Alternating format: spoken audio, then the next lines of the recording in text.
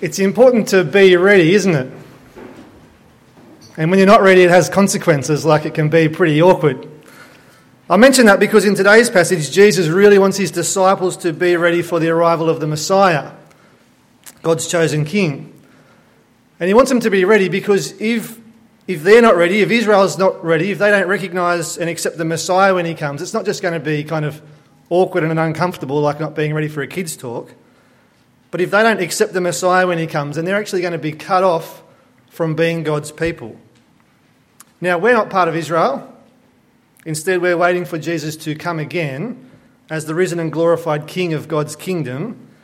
And we need to be ready for that. Because if we're not ready for when Jesus comes, if we don't acknowledge that he's the Christ, then we'll be excluded from God's kingdom. And all that will be left for us then is fire and judgment and destruction and terror. And so we really need to heed Jesus' words this morning because it's really important for us to be ready. So what does Jesus have to say?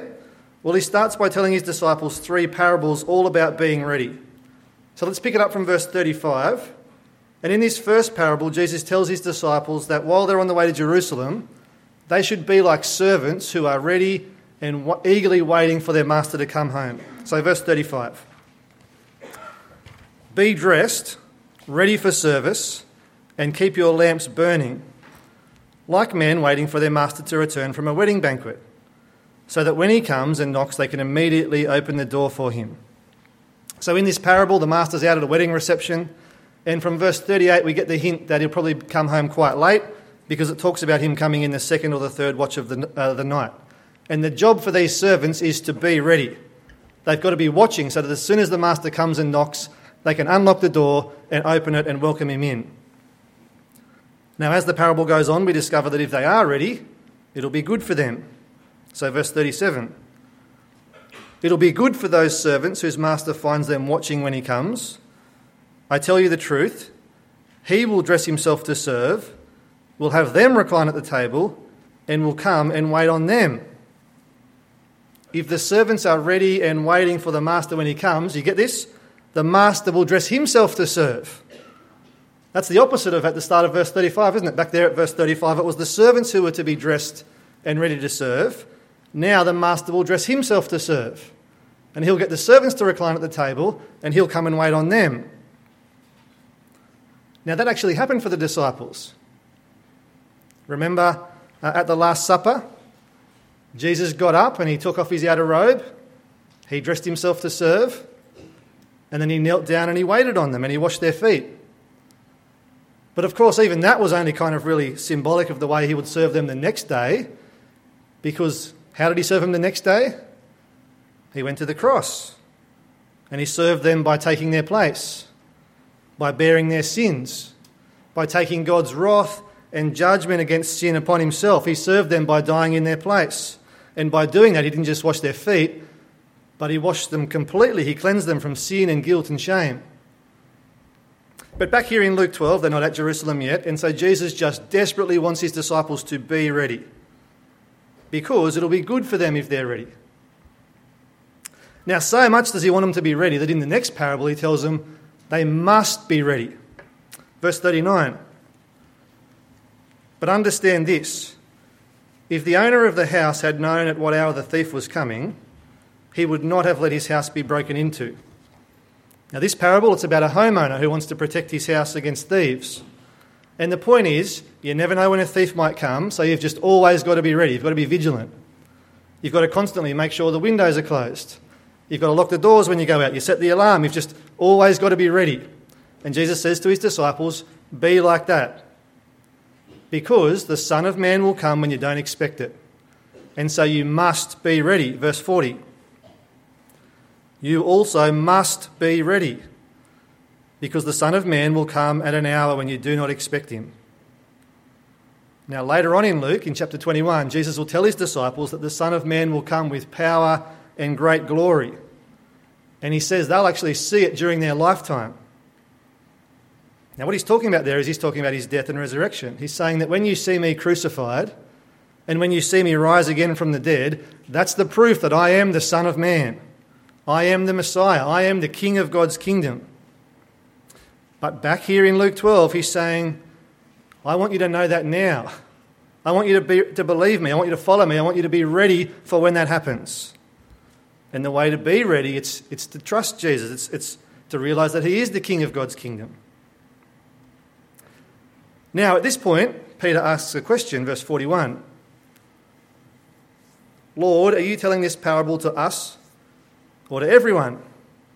It's not a bad question, really, is it? Because if you remember back to the end of chapter 11, Jesus had just left the Pharisee's house. Some of the Pharisees and experts in the law followed him out, and outside they were surrounded by a crowd of many thousands of people. So who is Jesus talking to? Well, it's actually a bit unclear, and Jesus' answer is really ambiguous. But I wonder if in this next parable, Jesus is still talking to the disciples, but maybe talking about the Pharisees. See, in the next parable, there's a new character. There's a manager. Have a look at verse 42. Who then is the faithful and wise manager whom the master puts in charge of his servants to give them their food allowance at the proper time? I wonder if the manager is meant to represent the Pharisees and the experts in the law. After all, remember, they were kind of the religious leaders of Israel. They were put in charge to take care of the rest of God's people.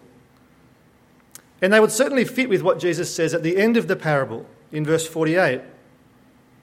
From everyone who has been given much, much will be demanded.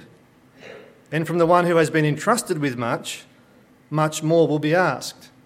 The Pharisees and the experts in the law, they have been given a lot. They're part of Israel, part of God's chosen people.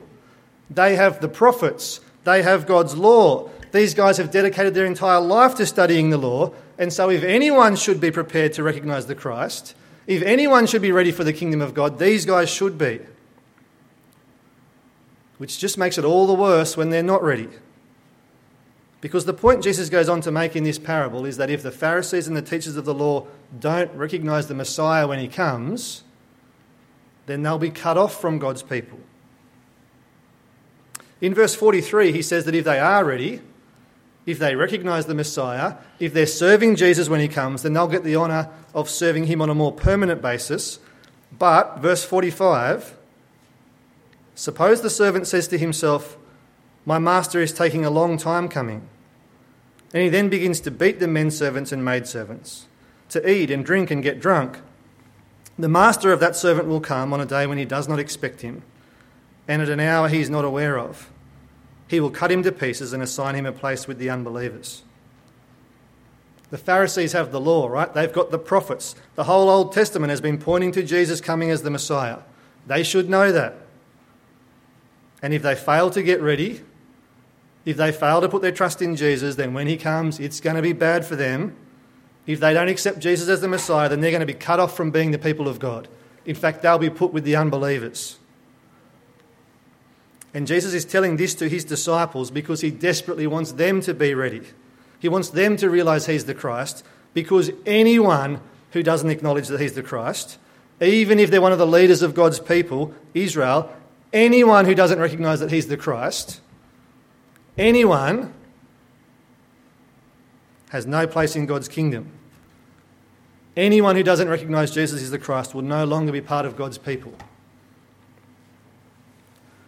Now, after saying all these parables, Jesus starts talking about kindling a fire in verse 49 and undergoing a baptism in verse 50. What's all that about? Well, Jesus is saying that his death as the Messiah, it'll bring division. See, back in Luke 3, we were told that Jesus was going to come and baptise with fire. In other words, he was going to come and bring judgment on the earth. That's what he's talking about here. When he says, I've come to bring fire on the earth, he's saying, I've come to judge the earth. But he also says, I have a baptism to undergo. See, Jesus will judge the earth with a kind of baptism of fire, but for his followers, he'll take that judgment on himself. He'll take that baptism of fire instead of them. He'll die in their place. And so Jesus has come to divide people. There are those who believe that Jesus is the Messiah, those who trust that he's saved them from judgment. They'll be welcome in his kingdom. And then there are those who are still facing God's judgment, those who have rejected Jesus as the Messiah. They'll be cut off from God's kingdom. That's why he says in verse 51, "Do you think I came to bring peace on earth? No, I tell you, but division." And so he says to the disciples, from now on there'll be 5 in one family divided against each other, 3 against 2 and 2 against 3. They'll be divided father against son and son against father, mother against daughter and daughter against mother, mother-in-law against daughter-in-law. Now why is he saying all this? He's saying it because he desperately wants his disciples to be ready. You guys must be ready, he says to them. And being ready, being with the Messiah, it is so big, it is so vitally important that you don't just keep the peace over this, not even in your own family. I mean, you can almost imagine Peter's mum and dad saying to him, right, "Do you really need to go to Jerusalem with Jesus? I mean, isn't it a bit dangerous? He keeps upsetting the Pharisees and the teachers of the law, and didn't he say when he gets there he's going to die? No, you'd better stay with us and just keep a bit of distance between you and Jesus." Jesus says, "No, I'm the Messiah. We're going to Jerusalem. And when we get there, yes, I am going to die, but I'm going to rise again. And I'm going to bring in God's kingdom. And you've got to be with me. You've got to be ready for that, even if it means being divided against your family now." Now, after spending so long urging the disciples to be ready for the kingdom, to accept him as the Messiah, Jesus eventually turns his attention to the crowd. And essentially, he rebukes them for not being ready, because they have completely failed to recognise who he is. They know how to read the weather, right? Verse 54. When you see a cloud rising in the west, immediately you say it's going to rain, and it does. And when the south wind blows, you say it's going to be hot, and it is.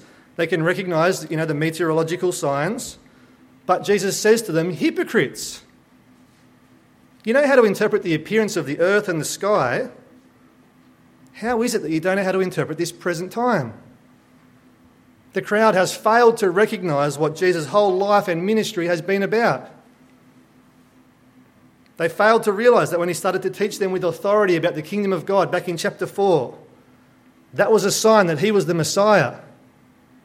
When he healed a man of leprosy and made a paralysed guy walk in chapter 5, that was a sign that he's the Messiah.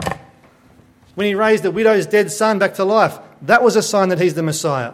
When he healed a man possessed by a legion of demons, that was a sign that he's the Messiah. When he fed 5,000 people with 5 loaves of bread and 2 fish, that was a sign that he's a Messiah. All the things Jesus has been doing and saying, it's all been pointing to the fact that he has come as God's chosen king, the king who would bring in God's kingdom. And the crowd completely missed the signs. And so together with the Pharisees and the experts in the law, instead of accepting Jesus as the Messiah, instead of trusting him, they rejected him and they put him to death. Tragically, the nation of Israel, God's chosen people, they failed to recognise the Messiah. They weren't ready for him when he came. And so they have been cut off from being God's people. And that's a theme that's going to continue on through most of the rest of Luke and into Acts. But what's any of that got to do with us? Because we're not Israel, right? Sure, Israel didn't recognise the Messiah when he arrived. They weren't ready to accept him. Even when he died and rose again, they're no longer the people of God. What's it got to do with us? Well, as we read on into the New Testament, it becomes obvious, right, that Jesus' death and resurrection isn't the end. After his resurrection, Jesus was taken up into heaven, but before he went, he promised that he would come again. And he said that when he came back, he would be to judge the earth and to fully and finally bring in God's kingdom. And so the New Testament writers, they urge us to be ready. Not to be ready for Jesus to come, to die and rise again, but they urge us to be ready for him to return.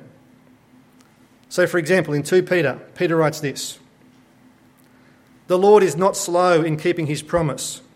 That's his promise that Jesus will come again to judge the earth and to bring in God's kingdom. "The Lord is not slow in keeping his promise, as some understand slowness. He's patient with you, not wanting anyone to perish, but everyone to come to repentance." See, God has set a day. He has penciled in a time when Jesus the Messiah will come and judge the earth. But he's waiting. He's putting off that day because he wants people to be ready. Because if Jesus came back now, the truth is there would be people who are not ready. And there are consequences for not being ready. Whoever's not ready will be cut off from the people of God. And God doesn't want that, so he's being patient. But he won't hold off forever. Jesus will come. And when he comes, you need to be ready. So are you ready? How do you know? Well, friends, if you're here this morning and you're a follower of Jesus, if you acknowledge that Jesus is the King, if you believe that he died for your sins and rose again from the dead, then friends, you are ready. And if that's you, then let me encourage you to keep acknowledging Jesus. Keep trusting in him, because Jesus is the Christ. He is God's chosen King. He is the Lord of heaven and earth. His rule will never end. His kingdom knows no bounds, and he's our master. And we're waiting for the master to come to his servants. And it'll be good for the servant who is ready and waiting when the master comes. That master will dress himself to serve, and he'll have the servants recline at the table, and he'll come in and wait on them. Friends, if you're ready and waiting for Jesus when he comes, then you'll be welcomed into his kingdom with open arms. It's like we thought about last week. He'll acknowledge you in front of the angels. But if you're here this morning and you're not a follower of Jesus, then you're not ready. And if that's you, then let me urge you to give this some serious thought. Because King Jesus is coming, ready or not. And he will come like a thief when you're least expecting it. And if you're not ready, if you haven't put your trust in Jesus, then there are serious consequences. Because as we've read this morning, Jesus is coming to bring fire on the earth. If you're still disowning Jesus when he comes, then he will disown you. And you'll be cut off from God. And you'll be put with the unfaithful servants. And in that place there is nothing good. There is judgment, and there is pain, and there is torment, and there is anguish, and there is weeping, and there is gnashing of teeth and unquenchable fire. And it is utterly, utterly, utterly terrible. But Jesus doesn't want that for you. He doesn't want anyone to perish. He wants you to be ready. That's what today's passage has been all about. So let's be dressed and ready for service. Let's acknowledge that Jesus is the Christ. He is God's chosen King. He is our master. Let's be like those servants who know their master's will, who are ready, who are doing it when he comes. Let me pray.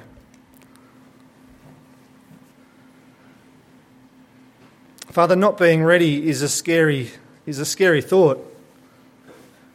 Even not being ready for small things like a kid's talk makes us feel anxious and worried and nervous. And so, Father, we thank you for the warning and the reminder this morning to be ready for when your Son Jesus comes. We know he is your chosen King. And you've said that he will come again to judge the earth, to divide people into those who trust him and those who don't. And he will come again to bring in your kingdom. And so please help us to be ready for him. Help us to acknowledge him as our King. Help us to be alert and eagerly expecting and waiting for him to come. We pray these things in Jesus' name. Amen.